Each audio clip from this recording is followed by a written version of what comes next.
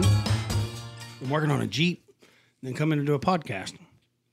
I'm glad I got it out. Yeah. Me too. Yeah, just putting it back on is half the time. Yeah. I'm not going to talk about it on the podcast unless you want to, but I've been miserable doing this fucking thing. What? The podcast. What do you mean being miserable? I don't, and I'm struggling to do it. Not to shoot it. I mean, this ain't no problem. I mean, I always get anxiety when I think about doing the podcast, but it's like the promoting it, putting it out, it's been hard. It's been exhausting. You want to explain that? Yeah, I'm fucking lazy. I mean, there's been a lot going on. Yeah, I know. I'm not going to talk about it because I sound like I'm bitching and moaning every time. But whatever. Maybe you just need to talk about it. Well, not on here. I don't want to sound like a bitch. It ain't. I'd say we're rolling. We are? Yeah. He hits record early on. Oh. Mm-hmm. Episode 10, Freddie Camacho. Back again. Back again. I'm not surprised you came back. But I didn't know if you ever would. I didn't know if you actually enjoyed it. I told you last time I did. I know, but shit, I didn't know if you was bullshitting me. I liked it. Yeah. It's harder. I was talking about it, me and Eric, my last guest. I think I did not realize how difficult it would be to... So I see these other podcasters, and I know what they're doing. Well, I don't really watch too many podcasts. Joe Rogan. And then there's a couple that I kind of went and looked at for reference so I could see what it is, how a podcast runs, yada, yada. And they're all very formal. This is episode so-and-so and so. And I'm not making fun of anybody. I sounded like a dick. But it was very strategic. And I was like, well, that's not really me. I'm just going to do what I want to do. But I noticed, I think they have an advantage by doing these interviews because somebody's coming on to promote something. The big podcast, they're promoting somebody's got a book or a movie or something like that. So, they just sit there and ask questions. And that's not me. I'm not the type to sit and ask questions. And so, okay, I thought my podcast could literally just be good conversations. And we were talking about it. Good conversations happen organically. You're sitting there with your buddies, you're drinking a beer or not, you're at a restaurant, you're just riding down the road. You didn't plan on it. It just happened. Does that make sense? Mm-hmm. So planning a conversation, which I don't do, I don't know. It's weird thinking about what I'm going to say to somebody. And I don't, but still, it still pops in my head. Like, what are we going to talk about? Does that make sense? It's hard. Yeah, I see it because on our trip to Windrock, organic. It's just started. Mm-hmm. I don't know. It didn't just start. It was 2 hours in a vehicle. And something got said. Like one trigger word, right? A concept. Yeah. Somebody said something. We're like, oh, somebody comments on that. And before you know it, you are in a deep conversation. Yeah. So that's why this is more difficult. So how do we fix it? I don't know if it needs to be fixed because every conversation I've had so far has been amazing. But there's always that beginning that's tough. Do you have any anxiety? No. None. Say, I guess I'm just an anxious person. I feel perfectly fine. I mean, all you're doing is talking. I'm not nervous. I'm not nervous. Well, I suffer from that form of anxiety, which I call it. It's more of an anticipation. I've always had it, so it's just part of it. It goes away. It only takes a few minutes. I mean, I'm fine. Do I look fucking nervous? No, I'm not nervous. But I'm just trying to say it's hard to think about. I need to probably cut all this out because this is probably boring as shit, but I've realized why this podcast is harder than I expected it to be because I expected to just come in and have good conversations. But you can't expect those things, right? Sometimes they take hours just to get going. Well, if it's random thoughts. Yeah, it's true to its word, isn't it? Just let it be. Well, that's what we're doing, and I'm going to stick with it because who knows what nugget of beauty and gold and like the next great thing may come from this because we didn't what creativity is born in, do you know? No. Spontaneity. That's the secret. That's the magic dust. So if you're all structured and planned, right? And that's why I don't have itineraries, because my best trips were always the ones where I didn't know what I was going to do. I knew where I was going for the most part. This is where we're going to go, but I never wanted to put down a list. This is what we're going to do this hour, that hour. I don't like that either. No, best plan since I was a kid.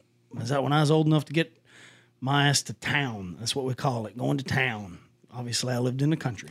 I mean, I don't mind having one or two things. Mm-hmm. Oh, yeah. Like, say we go on vacation, I don't mind having one or two things that we have to do, or we got to go to this dinner and all that. But the rest of the time... Yeah. Best plan is no plan. Yep. That's what I used to say. Every time we're going to town, what are we going to do now? I don't know. Best plan is no plan. So I'm going to stay true to that. That's what this podcast has been so far. And I guess I was just venting there a little bit, saying it hasn't been as easy as I expected. A lot of anxiety came with it. Hard work always pays. Yeah, I know. I don't know if there's much hard work in this. We're just bullshitting. It is if you're having to think about it. I don't think about it. I block those thoughts. But the anxiety, the anticipation, it still kind of gets my belly. So it is hard work. It ain't nothing. It's just, it's so funny because, I kept thinking, oh, someday it'll go away, Well, it ain't butterflies. It's weird. I kind of want to change the fucking subject because we're stuck. We're not stuck. We're stuck. How are we stuck? I can't get out of this conversation. Maybe this is what we talk about. Is it? You asked me to talk about it. It is called Random Thoughts. Yeah. Well, I mean, here's the thing. Every podcast I've seen, every podcast you've done is you. Yeah. I mean, I feel like maybe the chairs had switched around tonight. Maybe you're the guest tonight. I'd like that. Ask me some questions. Yeah. So, all right, if that's the question, then how you control that? How you deal with that? Because you can't be the only person that deals with that. No, everybody does. I mean, no, let me tell you. That's why I asked you if you was anxious or nervous or anything. You wasn't. But let me tell you, it's hard. Everybody feels it, and then you're 15 minutes in, and the next thing you know, you're in some amazing conversation, and that's what happens every time. And we forget that we were ever nervous. Because people come over here, every one of them suffer from the same thing. What are we going to talk about? Oh, what if we talk about this? Oh, you can try to role play this thing. Everybody does it. I mean, it'd be crazy to think that we don't talk to ourselves in our own head, but we don't get very far. I was actually thinking about it on the way back here. I need to start writing, but I'm not a writer. Like all these questions I have in life, all these things that I'm trying to figure out, they're in my head. And it's really difficult to process information stuck in your head. You got to get it out.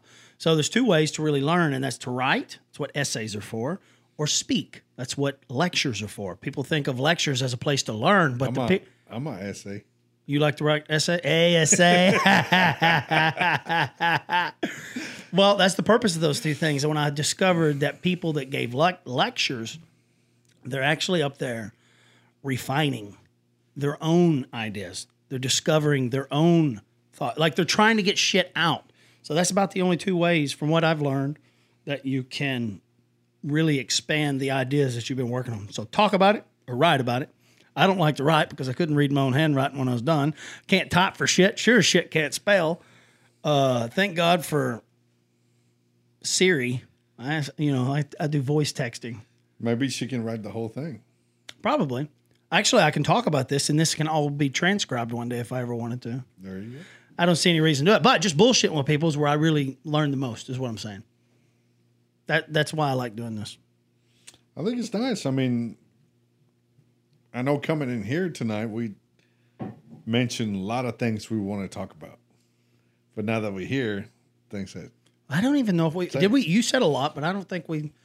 It was all one thing to me. Everything... Well, we talk of different... Might have been one thing, but it was a lot of different little things to make that big thing. Yeah. Well, everything maybe needs to start off with a question. No one ever comes in here with a question. That would make my life easier. Question to anything? Anything. That's a question. Let's see where it can go. All right. Where did the dinosaurs go? Fuck, man. Underground. Buried upon miles of dirt. I can't answer that question. You know why? I have a thing that I'm really good at. Somebody texted me something today, and I thought, and it was politically related, I guess you could say. And I just thought, I'm really good at not worrying about things that I can't really understand or have an effect on. Honestly, if I can't wrap my head around it, I don't waste any time on it. I just move on. I focus on the things that I can make sense of, I guess. Mm-hmm. So I guess that's why I've never invested any effort in the dinosaurs, because I think eventually we're all going to end up just like them. So I think I understand how precious life is now. You know, all these things that I wonder and think about, it's taught me the value of life, and it's got me to the point that I don't worry about anything that I can't change right now. I ain't worried about shit. I ain't worried about next week. I ain't worried about yesterday. I'm worried about right now. That's what I can worry about. And because I've got to a point in my life that I truly, for me, feel like I have a good understanding of the value of life and how precious it is, and how lucky we are to even exist as a species. You know, and then not only be that species, but then to have evolved to a point that we can have this conversation. Like the numbers just don't make sense. You know, it's where you turn back to religion. That's why so many scientists, I think, depend on religion, because nothing else makes sense. And I don't think of it as religion. I think of it as a higher power, and man made all the religions. But it kind of makes sense to me. But anyways, what I was trying to say is I've just got to a point that I just love life, and I love living it. And I was talking to my mom today. We went to lunch, and I was like, man, I think I'm at that point that if I had to give up my life for the greater good, I would feel pretty good about doing it. It's like I'm not ready to die, but I'm okay with it if it's something that happens. If you told me, Nathan, you only got a week left, I'd be like, shit, who do I need to call? Like, I wouldn't be freaked out over it, I don't think. I could be wrong, but, everybody thinks about death, and it used to kind of freak me out. I used to kind of be scared of it, but not anymore. I'm kind of content. I feel like I've done my job with my kids. They're going to be fine from this point forward. But that's kind of where I'm at. Same thing here. I actually was thinking about that today on the way to work. I'm content and happy where I'm at. Yeah. I guess we all reached, I don't know if we all do reach that point where you finally just content with life and happy. And nothing has happened to me that to make me think that. Was just like the light came on one day. It's like, I'm very happy I'm very blessed. I'm happy the way I'm living, what I have. Like, I don't want no more, no less. It's like I'm finally found a happy spot for me. Like, I don't have to go and try to find something to make me happy. And it may come and go. It could be. So I don't know. And I'm wondering, the only thing that I'm unhappy about, so I had this desire to travel the world. Well, how do you do that? It ain't fucking free. So, you got to hustle. And so I've made a lot of life choices that could set me up to do that, to travel as much as I want and still make money. That's hard. Right? And that's very hard. That'd be the dream. And all the choices I've made have kind of aligned. My opportunities in life are really aligned with more traveling. The problem is that some of the opportunities that I've created for myself or took advantage of that were available at the time have put a tremendous amount of stress on me. And a lot of the stuff I'm doing is not fun at all. And I'm not good at doing shit that I don't find fun, especially when there's not somebody there to make me do it. Being self-employed is very miserable, but it's also very rewarding. Like, the reward is insane. But I always say, you got to minimize that. If the reward is really high, then the flip side of that, something I've been thinking a lot about lately, the flip side, no matter what you change in your life, there's always going to be a counter to that. For whatever positive you have, there's always a negative. And the negative for me is just the anxiety that I feel from work that needs to get done.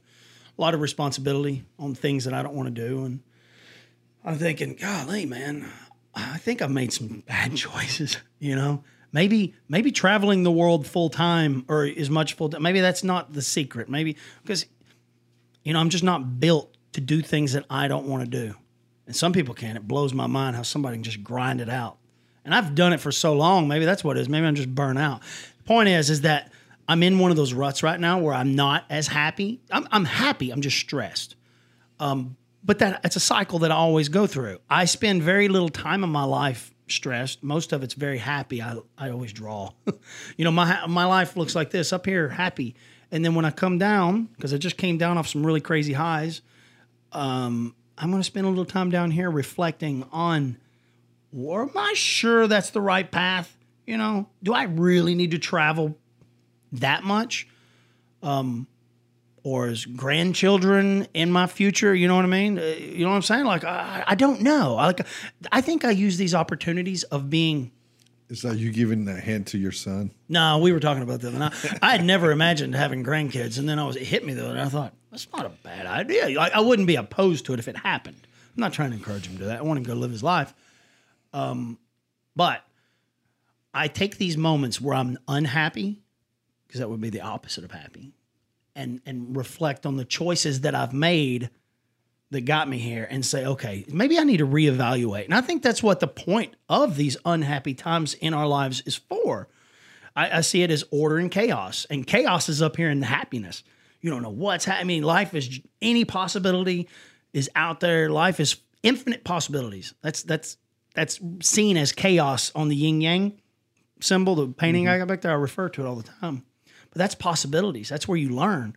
And then the opposite side of that is order, which I kind of see it as the unhappy part. Like nothing's really stimulating me. Nothing, no synapses are firing, and I'm not excited.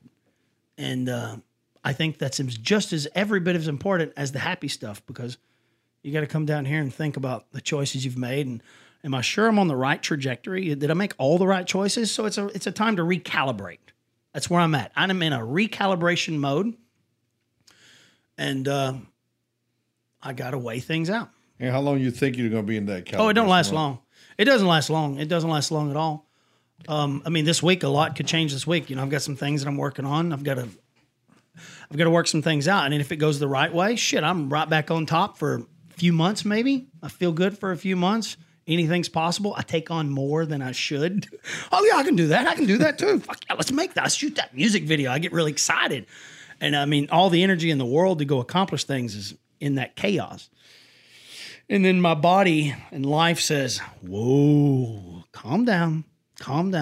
Don't bite off more than you can chew. Reflect. And then it's like that cortisol in our bodies. That's what's being released is high levels of cortisol. And that's that stress hormone that I talk about a lot. I know I've probably talked to you about it, but that's what's happening to me right now. My body is saying, hey, dumbass, chill the fuck out. You're no superhero. And you need to rethink some of these choices you're making. And that's the beautiful part of it. It's not me bitching. It's me saying, well, I don't want people to think that my life is perfect. And I don't know if anybody does, but some people think that I have a really good life. And I would agree. I do. I love it. But I want people to know that it's not just all sunshine and rainbows, that there's these moments in life that are important that I would consider to be unhappy, not really depressed, because I think of depression as dwelling on the past. But I think of it as, mine's more anxiety. Like, are you sure you want to do that? So thinking about the future, thinking about things that need to be done, obligations that I put myself in, if any of that makes sense. So that's why I spend my moments in the lows, other than death of a family member or dog, those don't keep me down long, but keep some people down long. Not everybody. Well, I tell everybody, you don't get to choose how you feel. You get to choose how long you feel that way. Correct. Yeah. That's one. How we doing? He's out of focus. You leaned up. Did I? That's okay. Maybe I should just leave the focus live. I'm just afraid it's going to rack. You look so good. I don't really want to mess with it. All right. Anyways, here, we didn't even know what we was going to talk about. And here we're already in a conversation. Keep going. So because I think we don't talk about the things. When people talk about being unhappy, they're usually bitching about it and whining. I think there's other ways to talk about when people. I think we all get unhappy at some point. Yeah, you have to. It's important. And when I say unhappy, I don't mean depressed. I mean the opposite of being Correct. happy. I think and depressed is just, I feel like it's you dwelling on something for so long that it consumes all your energy. Eckhart Tolle describes depression as the past. He said depression is dwelling on anything in the past that could never be corrected or resolved. I think we should reflect on the past and think about the good times and the memories, and even reflecting on some mistakes that you made, but not dwelling on them. Oh, I should have, could have, what if I wouldn't have done that? Well, that's where depression comes from. And then he talks about anxiety is the future, and it's dwelling on things that have never happened, probably never going to happen. Worry. I see very little value in worrying. When I catch myself doing it, I'm getting really good at stop thinking about that, because there's no value in it. Your brain tricking you and trying to get you to focus on something that doesn't exist. So that's why I talk about worrying now. is thinking some will or may not happen. So Yeah, you can kind of plan for, okay, what if the government shuts down? Well, I got a month's worth of food. You know what I mean? That's the kind of worrying that I like to focus on. Like, okay, how much ramen noodle can I get for $100, and how long could you live off of that? That's the type of worrying that I think of. You know, things that I can have an effect on if this catastrophic event happens, like a house fire. Okay, I got a fire extinguisher here. That's the kind of stuff that I like to worry about and dwell on. You know, those possible catastrophic future events. Well, okay, I can't really put a sprinkler system on my house, so I'm not going to lose sleep over it, but I'm going to have a couple fire extinguishers. I got a gun, you know. I got a gun. So, yeah, one of the things I'm teaching my girls is not to worry about things, especially when you have no control over it. Yeah. You can only control the outcome of whatever that happens. It takes a lot of practice, though. It does. Yeah. So, my thing is, when was last time you went to sleep and you worry you were going to have oxygen next morning to wake up? Never. I go to sleep within moments of laying my head on the pillow. Here lately, I've been waking up at 2 o'clock in the morning because I need to do this thing that I don't want to do. It's my body saying, "Hey, Dick, you made a commitment. You said you would do this, and you're running out of time." And that's my body releasing high levels of cortisol saying, you better go get this done. And the minute I get it done, instantly goes away. And I start getting hits of dopamine. Like, oh, it's the reward.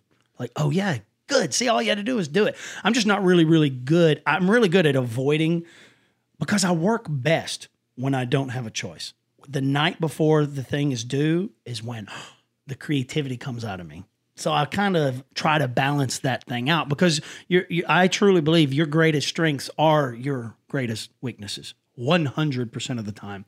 The thing that makes you charismatic is also the thing that maybe makes you unreliable, right? So it's about balancing those things out. But you just said something that made me think about it. So you're telling your daughters not to worry. I'm teaching my daughters and my wife not to worry. How do you teach them? You tell them not to do it. Well, I tell them not to do it. And one of the things that brought that up is because my wife asked me, I wish I could have a little bit of your, I forgot what she called carefree. it. Kind of carefree. I mean, I care about everything else. And sometimes I think it probably has to do more with my faith or the part I am in life. Yeah, now. well, I think that's the value of faith. You can put it in God's hands, or correct, whatever your faith is. So one of the verses that always I keep in my mind is it says, don't worry about tomorrow, because tomorrow has its own worries. Mm-hmm. It's like, well, worry about what's going to happen tomorrow. Worry about today. And the thing is, for example, the water heater broke, exploded. Panic, water everywhere. I could come home and be like, all right, babe, well, we'll fix it here in a minute. Yeah. There's no money in the bank. We barely got money in the bank, to eat. I'll be like, yeah, we'll figure it out. Yep. It's that simple. And that's what she can't grasp. Yeah. So in my head, I have done what you done that, why, if me worrying about it, it's not going to fix it. It's not going to fix the water heater. It's not going to put more money in the bank. I learned to control I guess I could say my thoughts. Don't let them, Or maybe- don't let them just run. Yeah. Well, okay. So I tell everyone, I said it earlier, you don't get to choose how you feel. No one. Happy, sad, mad, angry. You didn't make those choices to feel that way. You may have put yourself in a situation, right, that provided that, a comedy club, you know, a baptism, a funeral, right? You put yourself in a situation to have your emotions accessed by an outer thing, or maybe music, whatever. I say you get to choose how long you feel that way by embracing it or whatever. Thoughts. I think about this a lot, and that's why I wanted to bring it up. You go back and say, don't worry. And I say it all the time. There's no value in worrying. I realize, oh shit, there's literally no value in worrying. It's the most wasteful, time consuming, energy zapping, depression creating, anxiety generating concept, idea, whatever you want to call worrying. And worrying is problems and ideas or whatever, possibilities. I think a lot of times it's okay, so it's complicated. Why are you worrying is the question. Like what is unresolved? What unresolved issue do you have in life that's generating this worry? Or are you, well, hell, that still would go back to that time, I'm gonna kill me a damn dog. Hey, hold on one second. Journey. Shush. What unresolved issues do you have, you know? But a lot of it, like it could be relationship worry. That's probably the one that kills the most people, physically and figuratively. You know, the one that kills the most people would be relationship worry. But here comes my thing. The way I see worrying I want to say how you turn it off. Well, okay. So here's how I see worrying. It's a why. Yeah. You know, if you go this way, what may happen? It's a why, not the word why. Yeah. Okay. If you go to the right, you know what may happen. You go to the left, you know what may happen. So you always got two things, the good and the bad. Mm-hmm. So you worry because you don't know which way that, whether it's a relationship, anything, you worry because you don't know which way you're going to go. If you you go to the right, did you make the right decision? If you go to the left, did you make the right decision? Either way, there's no value in either way. Now, if it's totally out of your control, then what's the whole? You're just wasting emotions, feelings for nothing. Yeah, and it literally, the type of energy we're talking about wasting can be physically the most exhausting thing ever. The brain uses up so much resources. Like it's a fucking machine. People just don't realize that. I think of the brain as like a CPU. Like it's the processor, and man, that bitch eats up a lot of energy, and it can be physically exhausting and detrimental to your health. It is. Where I see a lot of people worry so much. It's easy to say, though, you shouldn't worry. But what's the trick? Well, I think if it's this, you should be worried. You should be focused on why you're worried about whatever it is, right? A bill that needs to be paid or a relationship issue. It doesn't really matter. It's a very broad spectrum. But I think the trick is I don't know. So I'm not the one that chooses to worry. I don't go out and seek out these thoughts. These thoughts are presented to my consciousness, right? I guess it would be your subconscious is back there, this machine, this thing that's just cycling information, right? And it says, hey, how about this? Did you pay this bill? It's like, shit, I didn't want to think about that, right? Is she cheating? Where's she at? Where's my son? Where's my daughter? Like all these what ifs were presented to your conscious thought. And so I still worry, but what I've gotten really good at is when I realize, oh, I'm in I call it a negative feedback loop. Technically, it'd be a positive feedback loop, but positive feedback loop is, when you get a microphone right in front of a speaker and it goes, whoa, whoa, whoa, whoa, reverberation. I call it a negative feedback loop because there's no value in this this idea that's cycling in your brain and you just keep feeding it. But it's when I have one moment of clarity and I'll think, why am I thinking about this? Instead of going right back and thinking about it is when I say, no, go breathe. So I've just got I either change the channel, and the way I do that is by focusing on anything else. And the hardest thing I've ever learned to do is breathe. I had, the celebrities and stars before you get on stage, I say breathe. You don't understand why that's so effective. It's effective because number one, if you actually breathe, I'm talking about some Wim Hof breathing. Do it 30 times. All the way in, all the way out, count all 30. You'll probably lose track before you get to that 30.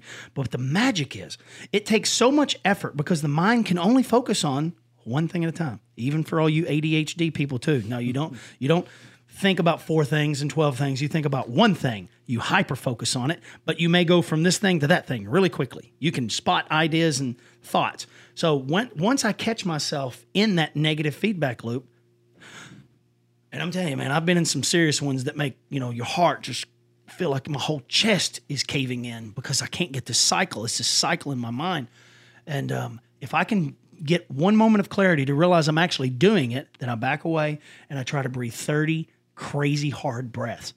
And within seconds, it didn't even exist. That you forget what the hell you was just thinking about. And your body just feels amazing. And so that's how I've learned. And I've never been a worrier, but a lot of things in my life have happened as an adult to where I catch myself in these moments. And man, breathing techniques was the hardest thing I've ever done. It's been the most beneficial thing to get me back on what was important and to allow me to actually process information again. Because as long as I'm stuck in my negative feedback loop of worry, I can't be productive in any way. I can't focus on what needs to be done because I've got this bullshit story playing out in my head. We got these movies that play in our head. You know what I mean? They're videos. They're fake. They're created by your ego. And it's this it's amazing what our mind can generate and tell us this possibility. We can tell this whole story. And it can be very unproductive. It can be very productive if you're thinking about it in a creative sense. You're fantasizing about vacation. Because the best part's dreaming about where you're going. The best part is like the idea of going there. But once you get there, you're always underwhelmed. You know what I mean? Yeah. But I think that's really my secret is, and I mean, that would apply to relationships, because we always make the wrong decisions when we're desperate and we're in that negative feedback loop. Anybody that's desperate to get their mate back, right? Or they always make the wrong choice because their ego has trapped their brain and they do these desperate things and they reach out and say, please, right? And that's very unattractive. And so it's breaking that cycle, saying, oh, shit, I'm stuck. I got to get the fuck out of this. It's hard. I mean, it's just placing your head in a circle. Yeah. And you get the same outcome every time. Yeah, you make a lot of bad choices. But you're right. If you step back just a little bit, take a find deep a breath. trick. Find a trick. Everybody's different. I say take 30 deep breaths. Try to. It's not easy. I'll try that next time. If you can catch yourself doing it, you catch yourself in a negative. That's why I call it a negative feedback loop. It's this loop. If I don't choose when that happens to me, but when I catch it happening, I really practice, and it takes practice, shit tons of practice, years, and I'm still trying to master this. I think that's why the idea of stoicism is so effective. I need to study it more, but I practice being stoic, and that's just being unemotional is the way I would describe it. But the way they practice, the greatest leaders of all time, Alexander the Great, they practiced this where they would kind of plan. They wake up in the morning, they think of every possible thing that could go wrong, and they try to live it. They try to put themselves in that negative feedback loop rather than it happening later in the day. So it's really, they try to think as negative as possible, consciously think as negative as possible early in the day, and it kind of emotionally and physically prepares them to go into battle in life. I've never tried that. I've never practiced that, and I'm probably just botching it. I mean, this is a very complicated idea. It's almost like a religion, really. So I probably didn't justify what Stoicism is, but that's kind of the basic concept that I took from it. And it probably works great. I just never tried it. I just tried to. I tried to, when I realized I felt something, any kind of emotion, I practiced not reacting. I do my best to respond, but not react, because a reaction isn't ever really that good. Reaction is going to create a bigger problem than what you had. And it doesn't matter what the action was generated from, what the emotion, happy, sad, mad, angry, I say those emotions, all of them are amazing. They're what generate desire in us, and they save us and protect us, and they kind of point us in the right direction. But we need to say, hold on, let me think. And just calm down a little bit. Don't get too excited. Don't buy that car just yet. That salesman is trained to play on your emotions. That's what you're doing. You're being sold. Anytime you feel something in life, back up. Just don't make any commitments as long as I feel something. And if it takes me an hour or a month, as long as I feel something, I'm not going to make a commitment. I might make a decision, which I would call that a react. I'm making a decision to remove myself from the situation. That would be a response. Or I don't want to talk right now is a response, right? Not a reaction. A reaction is, I don't want to fucking talk. That's a reaction, right? So we want to de-escalate the emotion, not escalate it. And I think that if we can practice that, that's a high level of self-respect. That's a level of respecting yourself enough to have control over your actions, not control over your emotions. You're naive if you think you can control your emotions. I keep saying, we don't get to choose how we feel. We get to choose how long we feel that way, or how we act, or whether or not we react. And so that's what I really focus on, is like, okay, I feel like punching this motherfucker in the mouth, but I'm not going to. I'm just going to be like, whew. And so what I've learned is I feel less and less emotions. Over the years now of practicing, it's really hard to get me upset. Really, really difficult to piss me off. I still get my feelings hurt, and I still get annoyed. I mean, I'm not immune to my emotions. I'm just affected less and less. And I realized I'm getting a very high level of self-respect. I'm respecting my value enough to not give any attention to nonsense. It's like, all right, good luck. Good luck. And go on with my life, because there's no value in worrying about nonsense. Anyways, it takes practice. You'll spend the rest of your life getting good at it. And that's where I talk a lot about working on being a better version of you. That's what I'm talking about. Being less and less affected by other people's actions on you. And actually the truth is just being less and less of a slave to your own emotions. I'm not saying be emotionless. Emotions are powerful and important. But logic and emotion do not exist together. They can't take up the same space. You have to let the emotions come down, which is I feel something, and then you can have a logical conversation with yourself or someone else. What do you think about that? My thing is to control my reaction. That's exactly what I'm talking about. That's the hardest part. Yeah, you don't get to choose how you feel. You get to choose how you act or react. Because I guess growing up, parents, teachers told you kind of react, but as you're growing up, well, they teach us because that's what they do. No, our parents reacted. But as growing up, the people that we respected in life the most were the ones that were less influenced by my nonsense. Like they just looked at me like, right? They didn't get upset and angry, and you know what I mean. They were very stoic in a way. They just were very powerful with their own emotions. To be able to seemingly control your emotions is it's intimidating, because people are so emotional, and I think there's a time to show emotion, but not make conscious decisions on those emotions. It's just I learned practice. the hard way, making decisions when you have emotions, and you pay everything I've ever bought, everything I've ever bought that I bought, what do they call it? Impulse buying. When you walk up to a register, that counter's full of things called impulse. Impulse is for impulsive buying. It's to play tricks. It's why they put the lottery gambling stuff right in your face when you go to pay for it. It's all there for science. And if anyone is trying to sell you something, right, they have more to gain than you do. If anyone tries to guilt you into something for any reason, if they try to make you feel negative or happy or sad, run. I don't give a fuck if I'm talking about my kids trying to talk me into something, or my best friend, or my wife, or business partner. If they try to pressure me into anything and evoke some kind of emotion, if they're anything other than, well, this is what I think, if you're interested, let me know. If that's not who you are, I run, because you have more to gain than I do. You're here to take. Yep. So I think it's funny when I see people get conned. I'm not upset at the con, man. I'm not upset at anybody. If I get conned, that's my fault. That was an opportunity to say, oh, it's my greed that got me.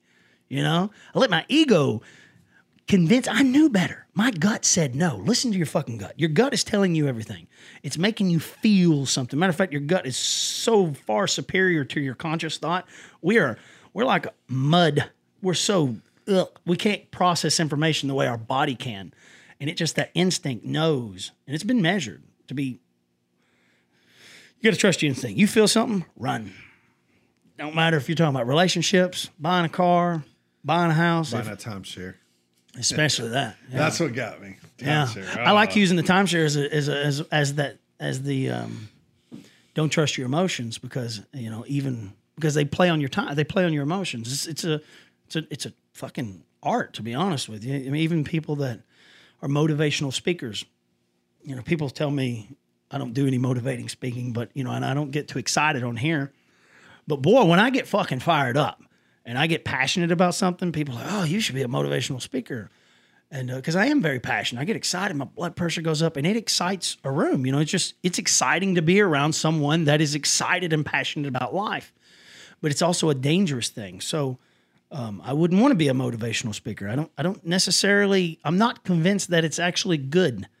It gives people moments of this heightened sense of maybe it can save you from killing yourself one time, or, you know, maybe it can get you on the right track. But I'm not certain that if you have to keep listening to motivational things, something else is going on in your life, you know? So I'm not convinced that these people are even healthy. I don't know. I'm not saying it's a bad thing. I'm saying I don't know. So anytime you have to play on emotions to get something, I kind of get nervous. I'm a little leery. So let's go back to controlling worrying. Yeah. So we've been controlling worry. How can we control? We talked about you taking deep breath. Mm-hmm. Smack yourself in the face. Whatever. Focus. It requires focus, and I think it would be focusing on something, not another thought, right? Because that thought slips away and you're right back in it again. You know, when I had a hard time sleeping, I was going through a lot, and I'd practice my breathing, and I'd break out of it, and then I'd try to think about something beautiful or interesting, and before I knew it, I'm realizing, oh shit, I'm back in that thought again. You know, it's a very tricky thing. It's very sneaky. But then you have to break it again. And I remember I went to YouTube and was listening to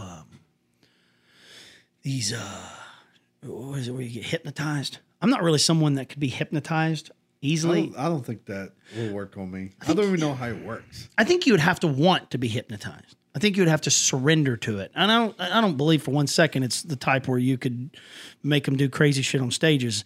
I think I think music can be hypnotizing, right? And to take you out of your thought process, right? And maybe get you to dream or whatever.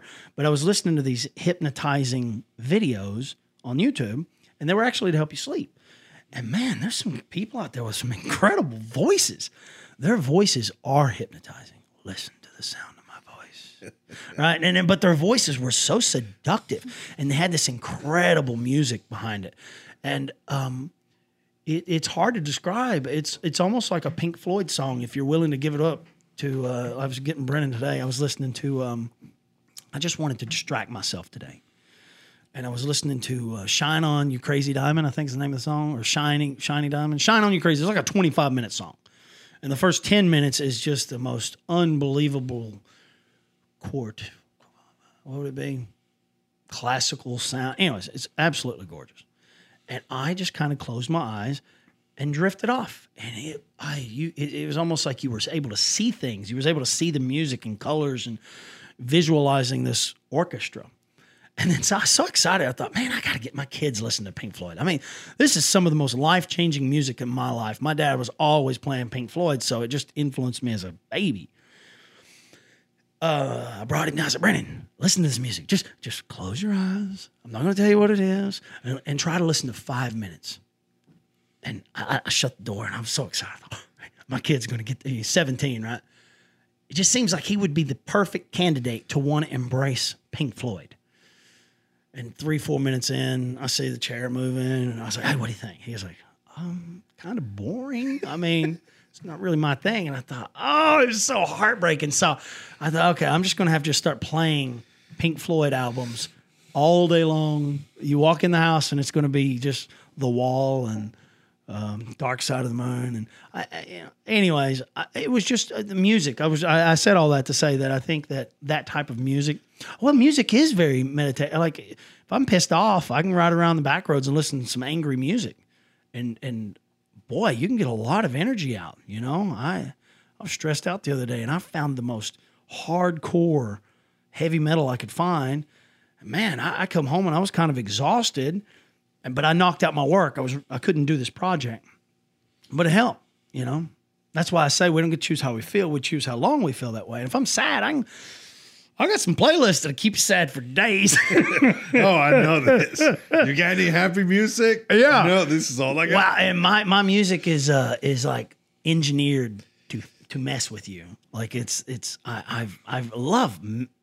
got these playlists. You know, one's called "Take the Long Way Home." I've been building it for years, and it's designed to make you emotional. I use it to help me create, to where I can feel something. And it's really hard to be creative if you don't feel. That's where feelings are so important. And so I got a playlist called Take the Long Way Home. If you hit play, and I'm always re-engineering it and messing with it, but I try to take you on a cycle, right? And if you're it's really kind of affected a lot of people, especially if you ever get to the state of mind that you can start embracing it. So you got to be ready for it when you hit play. You know, like somebody's got to be, you know, have a buzz, you know, that helps, or sad or whatever. But once you get into it, so it takes you up and it brings you down, right? And it makes you feel something, but then it brings you right back up. I'm happy again. So it's an emotional roller coaster. I did it to manipulate my own emotions, to make me happy, to make me feel sad and somber, but not necessarily sadness, but feel lost, to make me feel lost, to make me feel lonely. But through that, the magic, my imagination would start to explode with possibilities and ideas, and that's when it would just prime my brain for creative thoughts. And man, it worked great.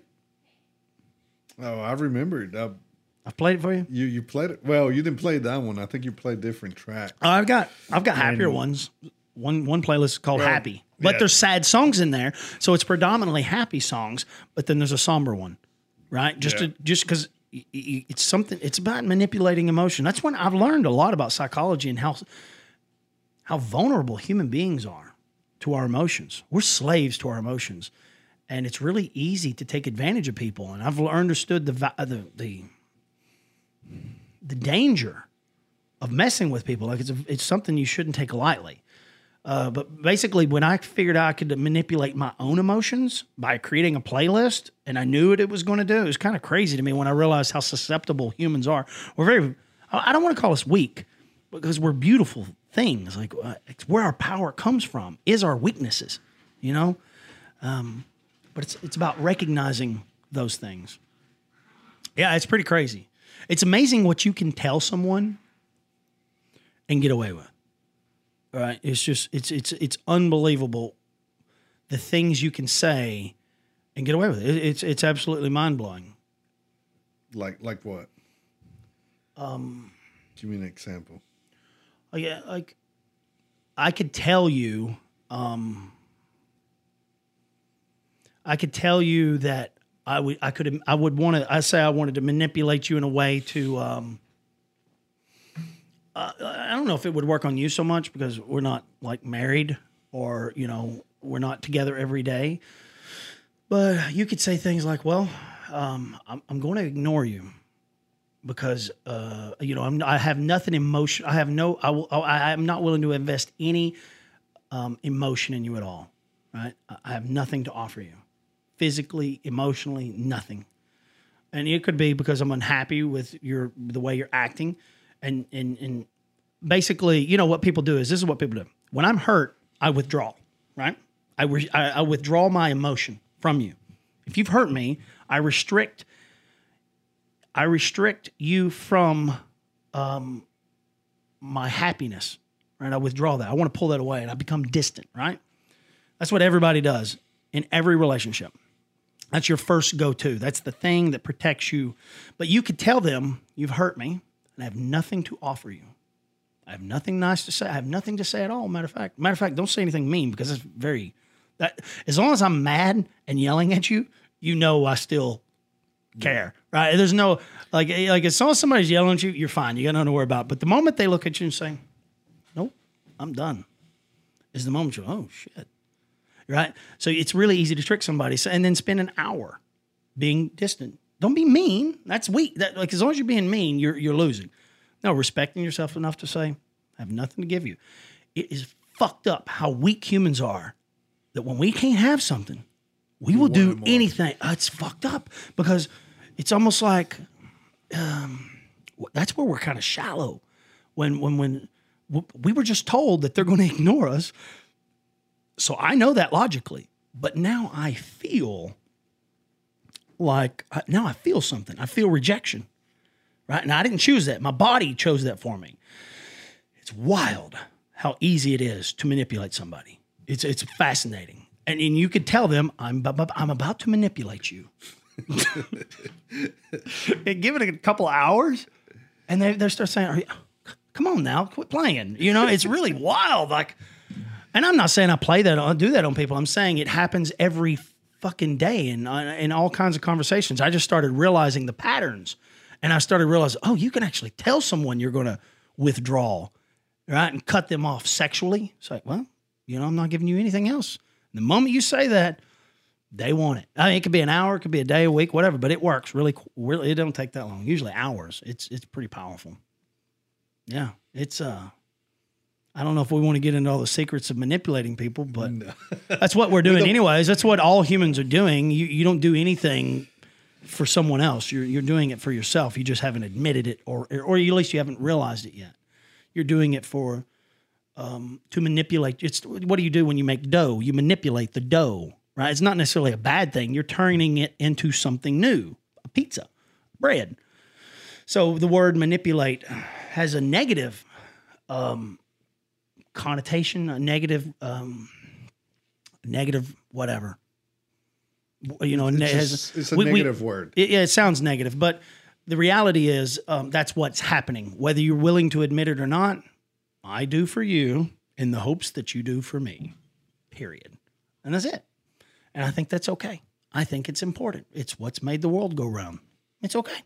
I just think it's really cool if you understand it and you understand why you're doing the things you are, because you hope I say this all the time. We love to be loved. I'm not saying, oh, we love to love. You know, we love to be loved. No, that's the reason why we love, in the hopes that we are loved. But then you see people in these relationships that spend all their time giving, and never receiving. They finally get fed up and go on, you know? Does that make sense? Yeah. I mean, a relationship is a two-way street. It's not a one-way street. Yeah, but the secret is, as soon as you don't feel that reciprocated, okay, see it. You know what I'm saying? Okay, there's two reasons why we do anything. Two reasons. Validational and transactional. Do you know the difference? To validate and well, we do everything to feel validation. Like we do nice things in the hopes that you smile and you appreciate it. Therefore, I feel validated. But let's say I'm helping you on your Jeep right now. Let's say I give you a bill at the end of it. Do you think I'm going to feel validation? No, that's transactional, and there's no emotional. So when it comes to validational, I think that we are exchanging emotions. Mm-hmm. That's how we're paying for it. And if I help you on your Jeep, and I give you a bill at the end of the day, there's no emotional transaction. Yeah, correct. Right? It's a financial transaction, so I feel nothing.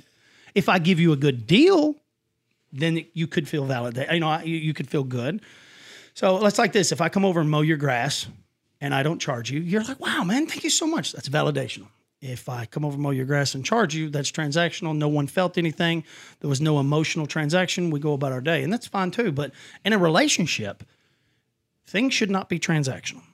Like, honey, I'll mow the grass if you'll do this. Or, honey, I'll wash the dishes 14 times. And I see these marriages and relationships where people are keeping score, right? to get sexual favors. And I think that's all transactional. You might as well just be paying for prostitution. I mean, that's all you're doing.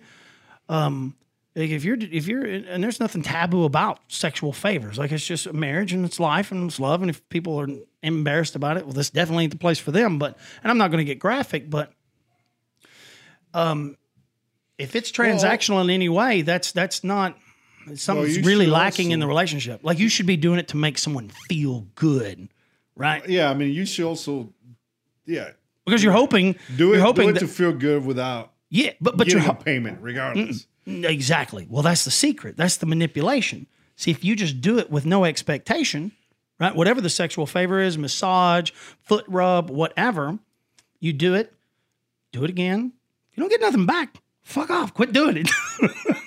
Right? Matter of fact, withdraw all your sexual attention, right? They get nothing but non-sexual attention after that. You know, you got to withdraw. Well, that sometimes our expectations fails us too. So well, you should have no expectations ever. Correct. If you go in, we have no expectations, you're good. Expectations are setting you up for disappointment every time. Yeah. And because I have told that expectations is what causes resentment, right? Because when I expect something, I may guilt you in to doing it for me. I did it for you 3 times, right? It's time I get some repayment. You should do it for me. I'll do it because you guilted me, but now I will resent you for it because I felt you were weak. Consciously, this is not happening. Subconsciously, my instinct is saying something's off. And over time, it will diminish the friendship, relationship, partnership, the ships. Jump ship. Don't be afraid to jump ship. If somebody doesn't want to do it for you, you don't deserve it. You haven't earned it, you know? And I believe that with my whole heart. You don't deserve it because you're weak and you stay when you should jump ship. Well, see ya. See you next week. So restrict, withdraw your attention. Right? Withdraw your attention from them and make them earn it. That's what I'm saying. You could easily say, well, I'm not mad. You just don't feel the same way about me that I feel about you. And that's my fault. It's my fault because maybe I don't have enough self-respect to walk out the door, not in anger, but because people need space. You know, sometimes people need a little distance. It's really important that if someone is distant from you, that you generate more distance. Obviously, if they went distant from you, don't close the gap. Have enough self-respect for yourself to say, no, they need some time, right? But what we do is we get desperate because we have a lack of self-respect and we go say, what's wrong? Is there anything I can do? Why are you acting like this? Well, that's weakness. That's desperation. And it's very hard to be sexually attracted or emotionally attracted at all to someone that is bugging you when all you want is an hour of quiet time. Right? And it probably had nothing to do with you, but because you have such a lack of self-respect that you can't just leave them alone. Maybe it's their mom. Maybe it's, maybe it's something personal. Maybe it's something from their past. But because we're so desperate, we can't just let them have time. So what we do is every time we try to close that gap, they get further away. And you become more desperate, they get further away. And that's what we do wrong every time. And I always say it's a lack of self-respect, that you can't just let somebody be. And so what happens is you keep doing that over and over. Over time, you guilt people into things over and over. You keep getting your way. You keep getting her back or she keeps getting you back because you guilt each other. Well, that builds up a tremendous amount of resentment. And when the resentment gets so high, it's hard to feel anything for anyone. You only stay because you're scared of them finding someone new, or you're scared that you won't find someone new. It's the same reason we don't quit jobs, because we're nervous. I fear the future. And it's just a tremendous lack of self-respect. But man, it's really easy to fix these relationships, all of them, if you can just, matter of fact, if somebody gets distant, trick yourself and say, double the distance. Don't be mean, because that's desperate. Don't be rude. That's desperate. If I don't want to be around you, that's your fault. Right? We go through life telling our kids, honey, if they don't want to be with you, that's on them. No, bitch, that's on your kid. Because why is he or she trying to be involved in a group that doesn't want them. Why not have enough self-respect to We say, always want what we can't have. yeah, but we also teach our children that it's not our fault. We teach our children to blame other people for not accepting us. But maybe we're not a good fit. But by being upset because someone doesn't accept you in life is the most desperate action, in my opinion. And look, by the way, these are all my opinions. I'm not saying this is fact. These are things that I've discovered for myself. But I see it as what's actually happening. And then I was like, oh, shit. We have a lack of self-respect. So these are my philosophies that I've discovered. But I see that's what's happening. And I realized, oh, it's really easy to correct it. If somebody doesn't want to be around you, don't try to put yourself in there. Why would you want to be involved with somebody? Like, how desperate are you as a person that you can't find someone else to hang out with, that you seek their attention, right? But what is attractive is being independent and having a high degree of self-respect is very attractive. Emotionally, physically, we are drawn to people that don't need us. You understand what I'm saying? Mm-hmm. That is the most attractive thing in the world, is people that don't need us. So if you're ever finding yourself in a situation to where a friend, spouse needs a little space, be respectful to yourself, give it to them. Don't guilt them by saying, fine, right? That's a bitch, right? That's reacting. Respond by saying, okay, yeah, it's fine. No, I understand. We all, have our moments. Just holler at me if you need me. That's exactly what I do. It's that simple. Yeah. You okay? Because the next thing good? is, the moment you start acting a little distant, they say, oh, where'd he go? Where'd she go? Or you're right. A lot of times we just need our own little space for 5-10 minutes. Whatever Everybody, it is. male and female. Correct. Mm-hmm. It's so I learned to that. I figure if there's really something going on, it doesn't matter what you need. You're gonna tell me. Yeah. So if I haven't seen you in a while, Nathan, you okay? And if they don't, that's okay too. If they don't tell you. This is the thing, though. I don't think that you're not supposed to feel these things. I keep saying what we feel is out of our control, but how we react to it or our actions afterwards is in our control. So if I feel a little nervous, like, where's she at? What's she doing? I'm going to text her. But I think it goes back to worrying. Well, it goes back to worrying because of lack of self-respect and that cycle. Actually, okay, so like, you're right. See, this is the tricks, where the tricks come in. I mean, obviously there's an imbalance. If you're having this worry over something as insignificant as your spouse or friend or whatever not calling you back on time, something imbalanced in your life. Something else is going on. And maybe it's just a lack of self-respect. That may be the imbalance, which means you don't have enough going on in your life. Right? You don't understand your own value. You don't know what you're providing to the relationship. And that's on you, not them. It's not their responsibility to fix your life. But I guess you were just saying something that triggered something in me that I was wanting to say.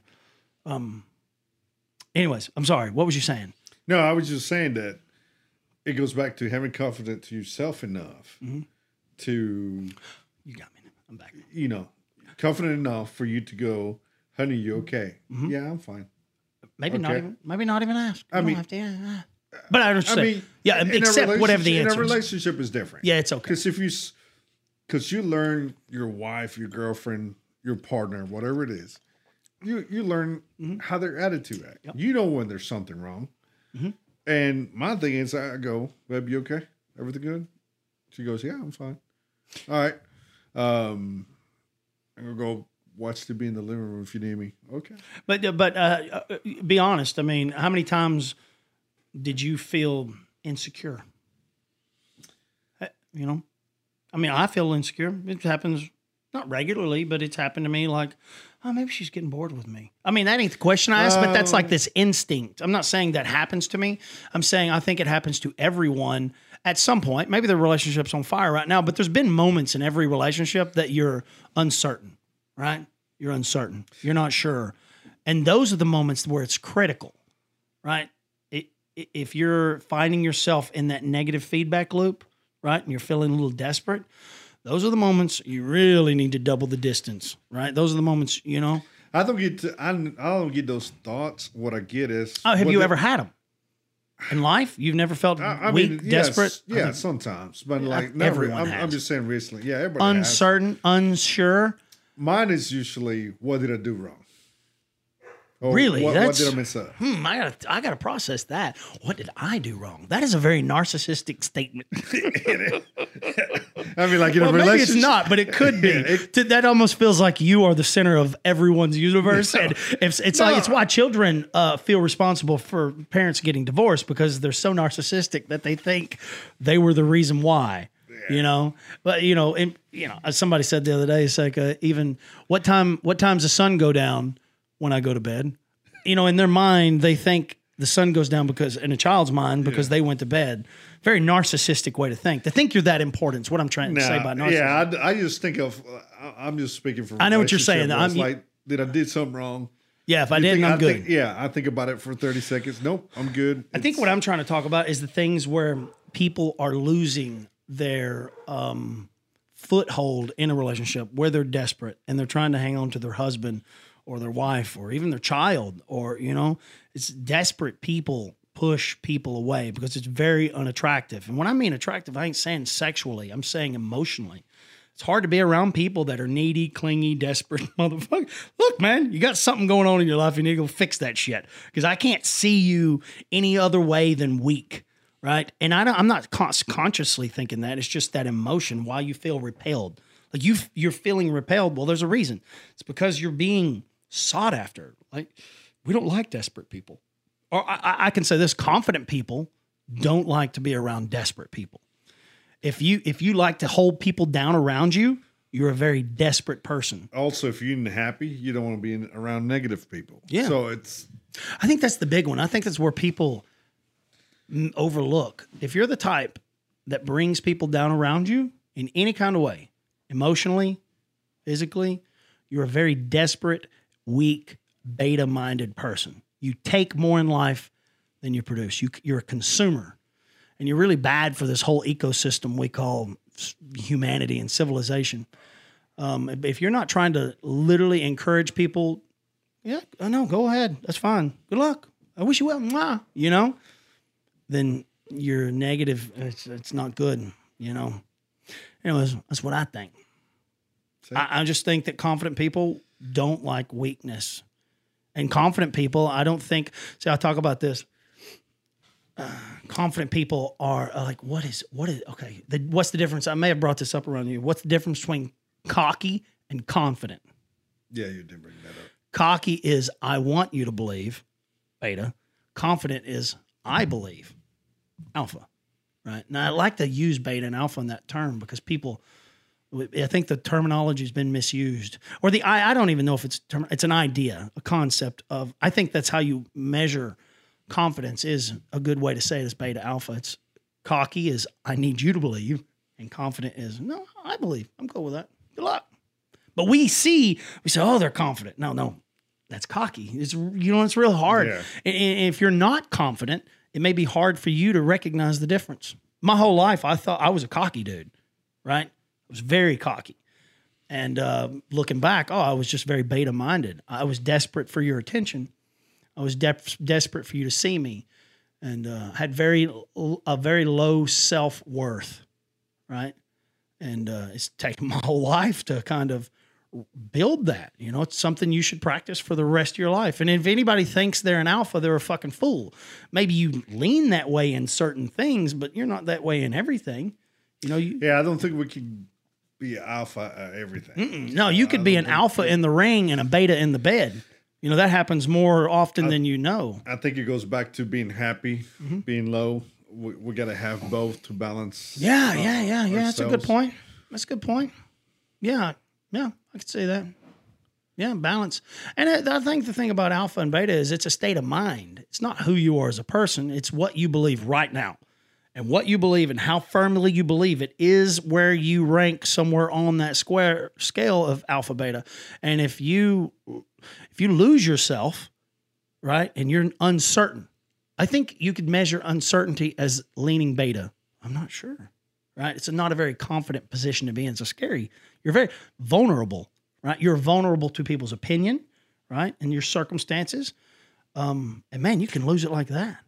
You can get dumped and you go from what, to, oh shit. And then you got to rebuild that shit, your self-confidence, your self-worth. And it takes fucking time. But it's just, and I ain't saying I got it all figured out. I'm saying I'm trying to understand it. And that's why I like talking about this. It's fascinating to me, you know, to kind of understand what it is that makes me tick. Why do I do this? Why do I feel this way? And there's a little bullshitting about it, but it's made me a happier person, much more complete. That's why I think I'm at the point that I'm not ready to die. Don't get me wrong. It'd kind of suck. But if I was watching this movie, it was a terrible movie, but what is it where they go underground, the core? They go under to save the earth and restart the earth. And I thought, it's called the core. Yeah, I mean, when I was growing up, you would want to do that because, you know, you're reckless when you're a kid and you don't think anything can kill you. Well, that's the difference. I was ignorant. I drove like a moron because I had this idea, was taught that everything's in God's hand, right? Everything's in God's hand. And if he wills it, or whatever the speech was that they gave me. So I took it serious. I was like, if I'm going to die, it's going to happen. I ain't got nothing to do with it. So I had this false sense of reality that, oh shit, it's all out of my hands. So I can do all this dumb stuff and I have nothing to fear. And I literally convinced myself my recklessness came from from ignorance. I thought it was all in God's hands, right? And that I was only going to die when he decided to kill me. And then I started realizing, oh shit, hold on. Everything is in God's hands. Yeah, but he also gave you a brain. Yeah, I know. For you to process that's the trade-off. And that's the thing we don't. Well, they say nothing happens without God's permission or whatever, and I started thinking. Anyways, I went through life, and then I was like in a moment. I was like, oh shit, I don't think there's a God. Like like I had these I was, I would never share this with people because when I was younger, because I was, to think. To question whether or not there's a God, well, that's forbidden, right? And so you're not supposed to think about these things. And I was questioning things that just didn't make sense to me as a young child. Like all these things these preachers and people was telling me, I started thinking, I think they're full of shit. Because when I'd ask a question, when I'd say, well, why? Well, I don't know. You just got to have faith. I was like, what? I mean, I remember being young thinking, oh, okay. And I accepted that for a long time. But then I started growing up and I started thinking, faith is easy.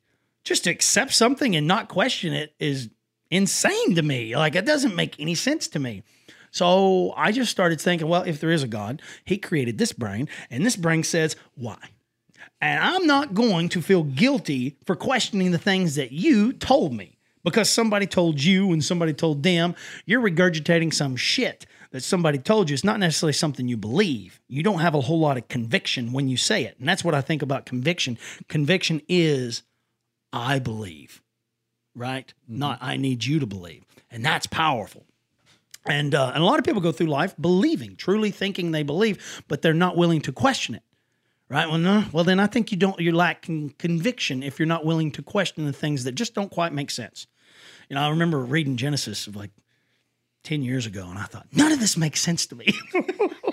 From a logical standpoint, none of this makes sense. Like, I cannot accept this. This is from logic, it made absolutely no sense. But then I started researching dimethyltryptamine, DMT, psychedelics, and stuff like that. Not to try to do them, but I'm fascinated with so science. My friend said the other night, science is measuring repeatable phenomenon, and so through science, I started researching, the human body and death and all these experiences people had and cellular memory, and these are fascinating topics. Each one we could stop and spend the rest of our life on. But dimethyltryptamine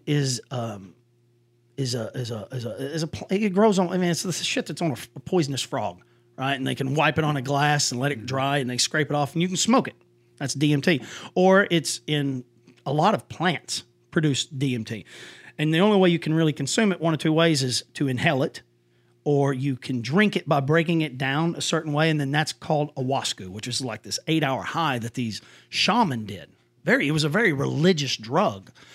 The fascinating thing about it was everyone has the same experience to the degree to no one knows how to explain what they've seen. It's like interdimensional. would be and I've never done it. I only research these neuroscientists. I've researched so many people. These are not drugs that you would do for fun. People do. It's for self-discovery. That's what you would do it for. And so these religious figures, it was a way for them to tap into another dimension, to meet God, to talk to God, to access God. You know, there's a theory going out that Moses, the burning bush, that area, supposedly the bark produces DMT. And so if he was next to a burning bush, he could have been high on DMT like a mother, right? And that's how he met God, read the Ten Commandments. And so what I'm saying is, this has nothing to do with, well, maybe it does. Well, maybe I'll come back to it. But everyone's seen the same thing. They came back and tried to describe the same thing. The problem is, the human species does not have a vocabulary to articulate what they've seen. So they would describe it like, well, it'd be like an elf or an angel. And then I actually got to meet God, but God wasn't this thing. It was, and they said it was like a male presence, and he was everything. It was a warm, male, masculine thing. And it was fascinating to me that all these different races experience the same thing. And then people in dying, they all describe the same thing. The light, being able to see the room, like, okay, look, this is measurable. Like, this is repeating phenomenon. And I started thinking about the Bible.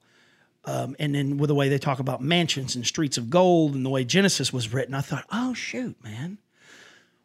This is written from man's experiences, what mankind knows. Maybe man cannot articulate what heaven really looks like. So he described it as in, imagine streets of gold. Well, it's better than that. Right. So we think we're going to go to this other planet is what it's kind of like pitched to me, growing up. It's like heaven's this cloud, 3 degrees, 3 levels above earth. And it's this cloud and it's limited and there's streets of gold. And it's like somebody got to peek behind the curtain and it was infinitely more complicated than a human's brain could ever come back and say, okay, it's this. Like, there's no words to describe it. They describe it as if Jesus Christ walked in the room, and you're like, yeah, that's not even weird. Let me tell you what's really weird, right? Or like an alien spaceship landed in your front yard. That would seem as normal. Like, that is way more believable. Imagine that. An alien spaceship land in your front yard right now. If you could just think of the hypothetical. And then you come back and say, no, that's nothing. Let me tell you what it was really like. So that's when I started thinking about the Bible in a different way, and I started kind of getting faith back. And I was thinking, oh gosh, through science, I believe there's a God.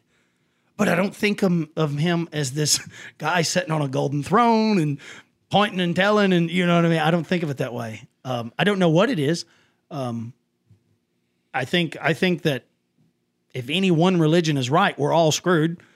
But what's fascinating is all the religions kind of worship the same thing. Like, if you really think about it, then mankind comes inside and really messes up a good thing, manipulates for his own good. Joseph, I don't want to offend any religion, so I don't want to say anything. But there's a lot of religions that were very manipulated to. But that's a main thing. I think of God as this.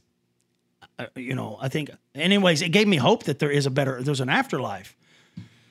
And everything would be connected, and I see it all as possible energy. And I'm not saying I got it all figured out, and I'm kind of skimming the surface because I didn't mean to go down this path. I didn't want to talk about this. If I did, it would be dedicated to a whole thing. But I can tell you this, it brought me back to being okay with dying. And it makes me feel like that would be a way better experience. But I haven't done DMT. I've never done any drugs in my life. But someday I imagine that I'm going to try DMT.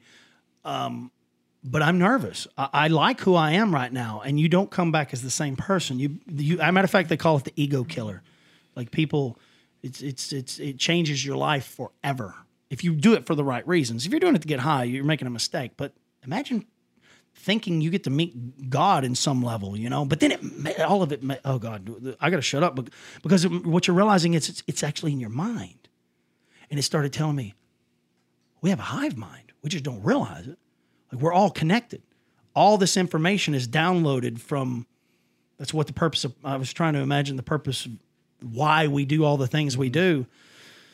It's all, I don't want to get into it. No, that's a whole nother thing. So my formula is why, what, and how. And the why, I kept going with it for years. And it's actually what brought me back to, oh shit, there's a God, you know, and I got really excited about it.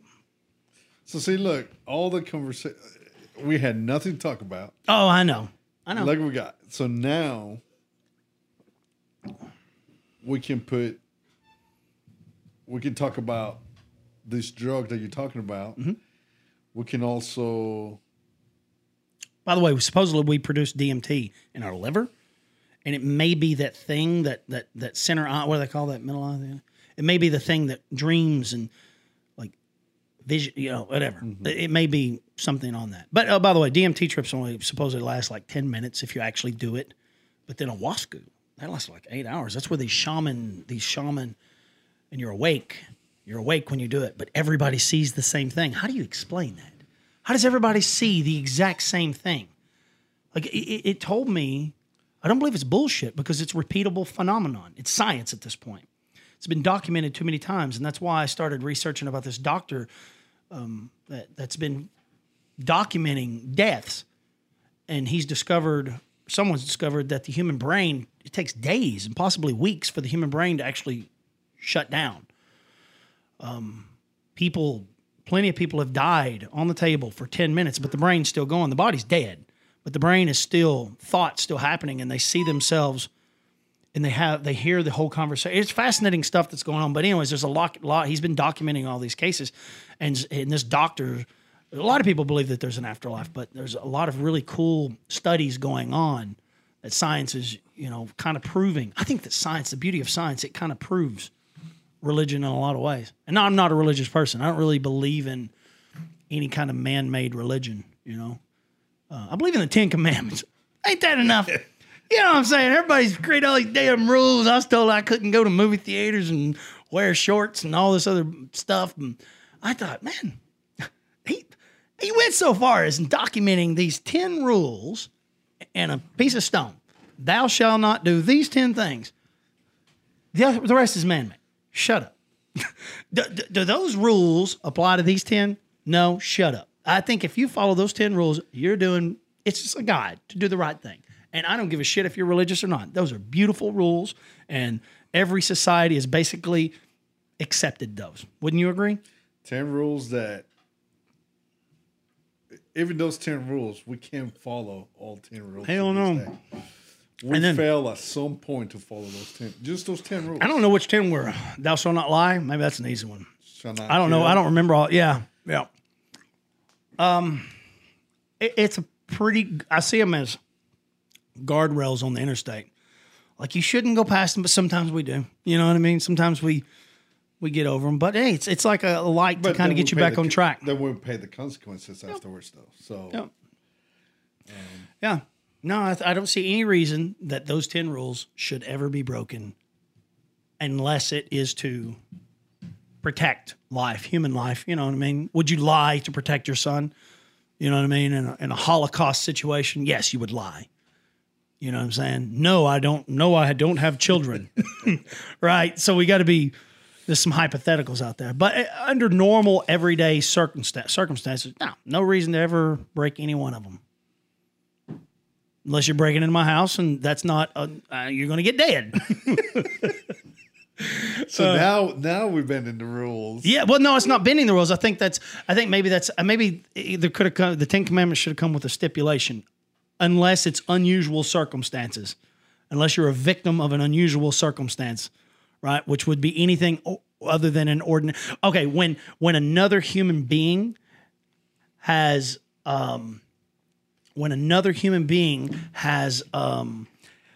manipulated your free will, like if they're trying to take advantage, you know, I always think about that. Yeah, humans have free will. Well, what about the people that took away, the murderers? And I think of these little kids, and anyway, I don't want to get into those. I think about these little kids that horrible people do things to, and I really had a hard time accepting a God that could let these horrifying things happen. And that's when I started realizing, oh no, we're on our own. I should be grateful that God created all this. Let's say there is a God. I'm going to say, yes, there's a God. And I'm just happy that he gave us an opportunity to even exist in all this. And I would rather believe in a God that doesn't pick and choose. He just allows. Hey, you're on your own, right? You know what I mean? Because honestly, the afterlife doesn't sound like a really bad thing, you know, from what I know of it. That's why I was talking about, you know, a DMT trip. But I mean, I don't know if I want to go into that because I have a hard time. I get really emotional when I start naming off these names of these kids that I've researched and the horrifying things that these other human beings did to this innocent life. And I say, you know, we turn the channel. That's what people do. We go in denial and we flip the channel. Every time we see this little Somalian kid with a fly coming out of his nose and his stomach's that big and his arms that big around, we click the channel. Send in your dollar, right? You justify it. It's funny how we can make these things act as if they don't. I mean, living in America, golly, man. we're blessed.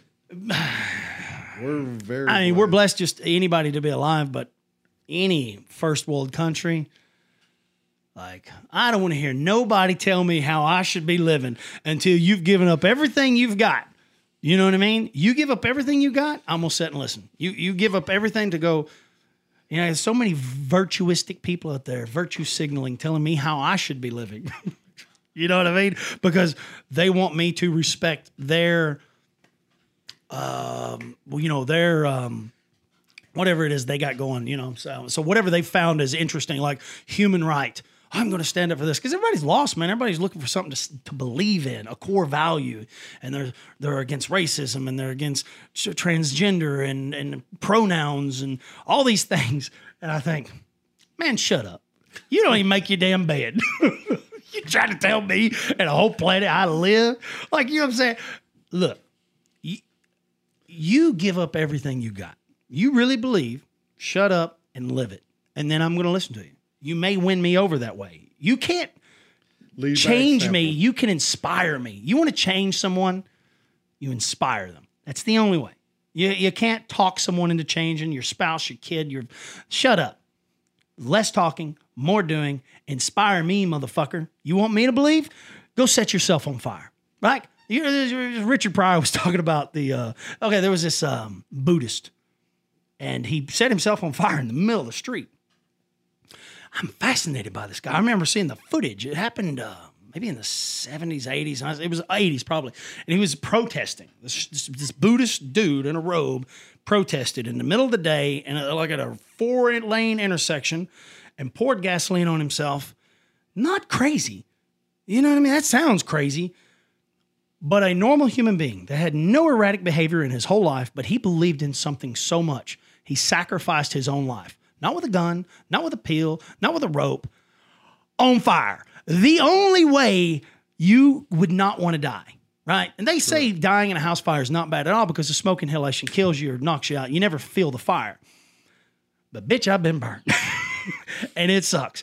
And this guy, this human being, believed in something so much. I wish I could look it up. I can't remember what it was. But he set himself on fire. You know, people talk about Jesus Christ sacrificing himself on a cross. And I don't think that was fun. But he was God. You know what I'm saying? I'm sure he felt pain too. But he also had the insight to know that there really is a God. And his daddy was God. And what heaven really was. I'm saying here's a human that just thinks it exists. He believes it exists. He has no connection to the afterlife or, you know, heaven. He is just a man, a human being that poured gasoline on himself in defiance of the things that was happening around him to other human beings and lit a match. I was, wow. Like, I'm not interested in setting myself on fire, but like, hey, man, that guy, that's who we ought to be talking about. Like, that's pretty incredible. And what made him set on fire? I think he was against, so there was some things going on with human rights. You know, he was basically a human rights activist is what I believe it was about. And it was pretty fascinating. I learned about it through Richard Pryor because he set himself on fire. Matter of fact, that's why I did it. I remember. So Richard Pryor was high on cocaine or whatever it was, you know, been smoking, whatever it is. I don't know what he was doing, but I think that's what happened. He seen this dude set himself on fire, so Richard Pryor was going to do the same thing. Lit himself on fire and went, Dakota, look that up, see if that's true. Set himself on fire, like, he was high, though. You know what I mean?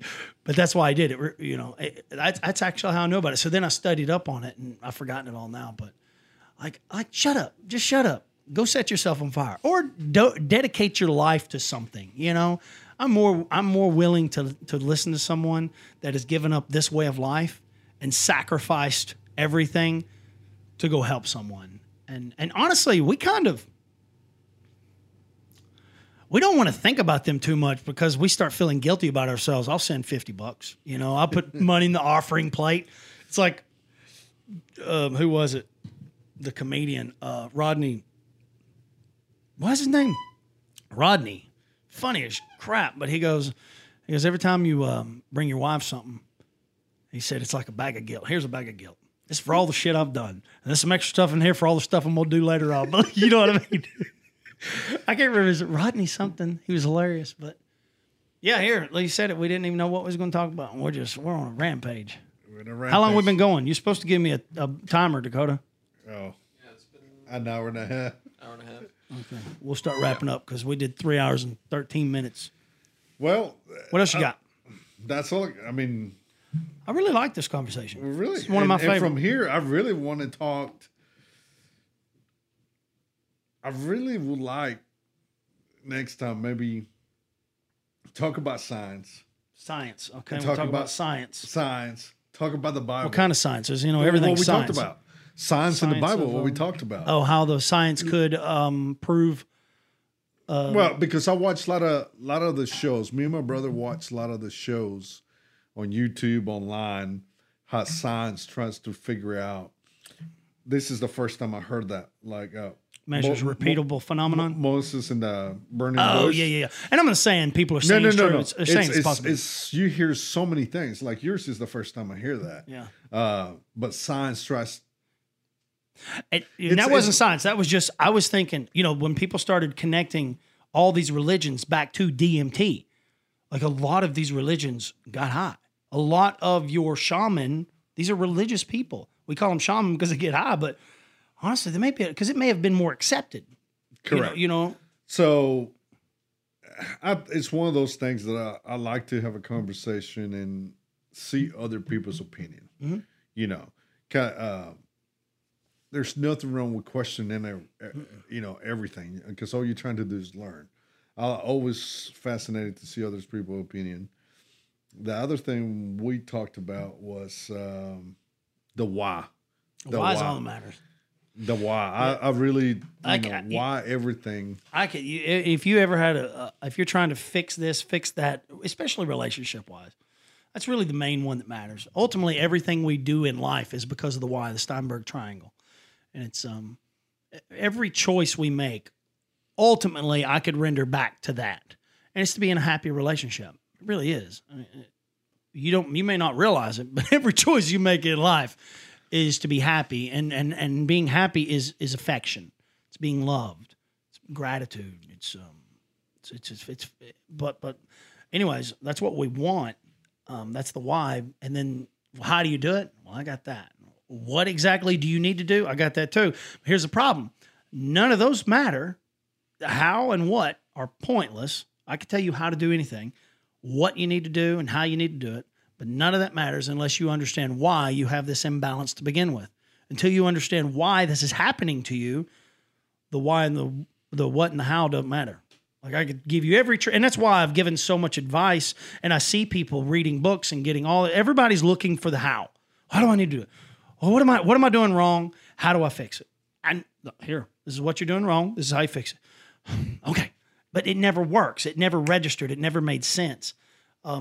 Once they understand why this imbalance, and that's what I call it, it's the root cause of every problem is an imbalance. And the question is an imbalance of what?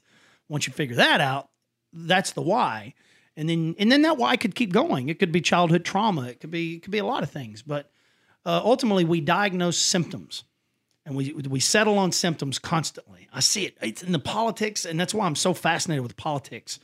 I'm fascinated with the science of it. And I don't think that it's a man-made thing so much as just something that happens organically once a species, any sort of species, gets to a certain number, then it has to have something to regulate that. And in our case, humans generated... It was just something. I think we just gave it a name. It was a phenomenon, and we gave it a name, the name of politics. And I think that's just happens organically in all, I mean, down to lobsters. I mean, you can study lobsters. I started learning about lobsters through a book, 12 Rules of Life from Jordan Peterson. And you start understanding, oh, no, this is not man-made. This is a phenomenon that happens in life. It's evolution created these, or God, or whatever. And it's pretty interesting. And if you look back, I look at politics now and I'm like, I don't have a side anymore because I understand the importance of both sides. And I see the farther someone goes to the right, to balance that out, the left goes just as far, or vice versa, right? But eventually, that will collapse, and we will start over back at the middle, and we'll start talking again. Once a catastrophic event happens, a tsunami, a 9/11, or a virus, right? But the virus hasn't been catastrophic. The media sells it as if it has been catastrophic, but as far as history goes, no, it's really unproductive. And if people say, oh, this is a man-made virus, well, they suck because it's not been very effective at all. The only thing that's been effective is the fear that it's invoked into people. And I'm not saying people aren't susceptible to it. I'm saying that if you are, you may ought to make choices, take precautions for yourself. Stop licking toilets if you're looking for Instagram views. And if you're elderly and you have, health issues, definitely take your precautions. But the fear has just destabilized everything. But yeah, if it was actually deadly, man, we would all come together and we had agreed. But the reason why we're not agreeing is because nobody sees it happening. We say, no, it's not bad here yet, but it's coming. Really? Well, show me where it's bad. I would love to drive there and say, where's it bad at? And be like, I don't know what you're talking about, right? So it's just comical to me because it's just, people, it's our fault. We buy it. We turn to the channel. We want to hear it. Human beings, if we don't have organic, not even say not organic, we'll call it organic. If you don't have conflict in your life, you will seek it out, right? It's what makes you watch movies. Conflict, climax, resolution. It's a thing inside of us that we seek. We desire it. We have to have it. And that's why we buy negative tabloids. It's why we subscribe to negativity, because it generates that conflict on us. And it's why we watch football. You wonder why football's good, because it's keeping a country from killing itself, right? It's the conflict that we need. I truly believe that's why the Roman Colosseum was built, because things were just too good. No one was at war, right? Rome had conquered everybody. Now they were going to end up destroying themselves from within, because what's happening in America? We're fighting over nothing. It's mind-blowing, right? So there's no real enemy. And humans are just fighters. We're warriors in some way, what we want to be. So you put a couple gladiators on the field. Now we can live vicariously through these two dudes killing themselves. And that's my guy. All right. And you can take millions of people get to live through these athletes, and they generate the conflict. We just seek the emotional experience of that conflict to overcome something.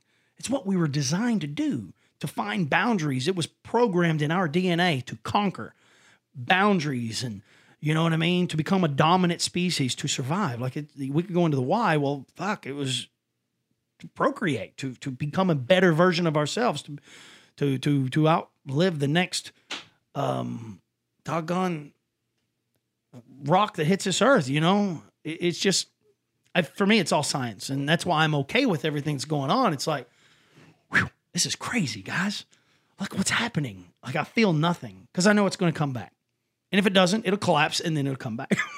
You know what I mean? It's like, what can I do? Worry either way. Yeah, I bought an RV. That RV's got to get me to the coast. I learned how to sail on Percy Priest Lake. And if it gets bad enough that everybody out here is eating each other, right, and taking each other's shit, I'm going to sneak down to the coast. I'm going to get on my boat and I'm going to go to some third world country where they've been living like shit forever, right? And I'm going to sit back and just see how long I can survive and keep my family fed. That's worst case scenario to me. But ultimately, I'm not worried about it because they've been preaching gloom and doom. Man, we just went through the Civil War not too long ago. That was pretty horrific. Family members killing each other. Like, God bless. We've got it pretty good right now. Yeah. So now we got other things to talk about next show. Yeah. We just got to remember. Yeah, I think this was a really good one. We got to do this more often. I think that's a secret. I think these would be easier if we pick up on some topics. And, do you ever watch it back? Did you watch your show? Yeah. Did you learn anything from it, like from yourself? Like, was you kind of surprised by your own points of view? Yeah. It's really interesting hearing yourself back. You're like, oh, that's pretty smart. Or I wished I'd have said it this way. And I've learned. That's. I wish I would have rewarded different. I wish I would have said this that I forgot. I learned that I don't know when to shut up. Yeah. That's my bad flaw.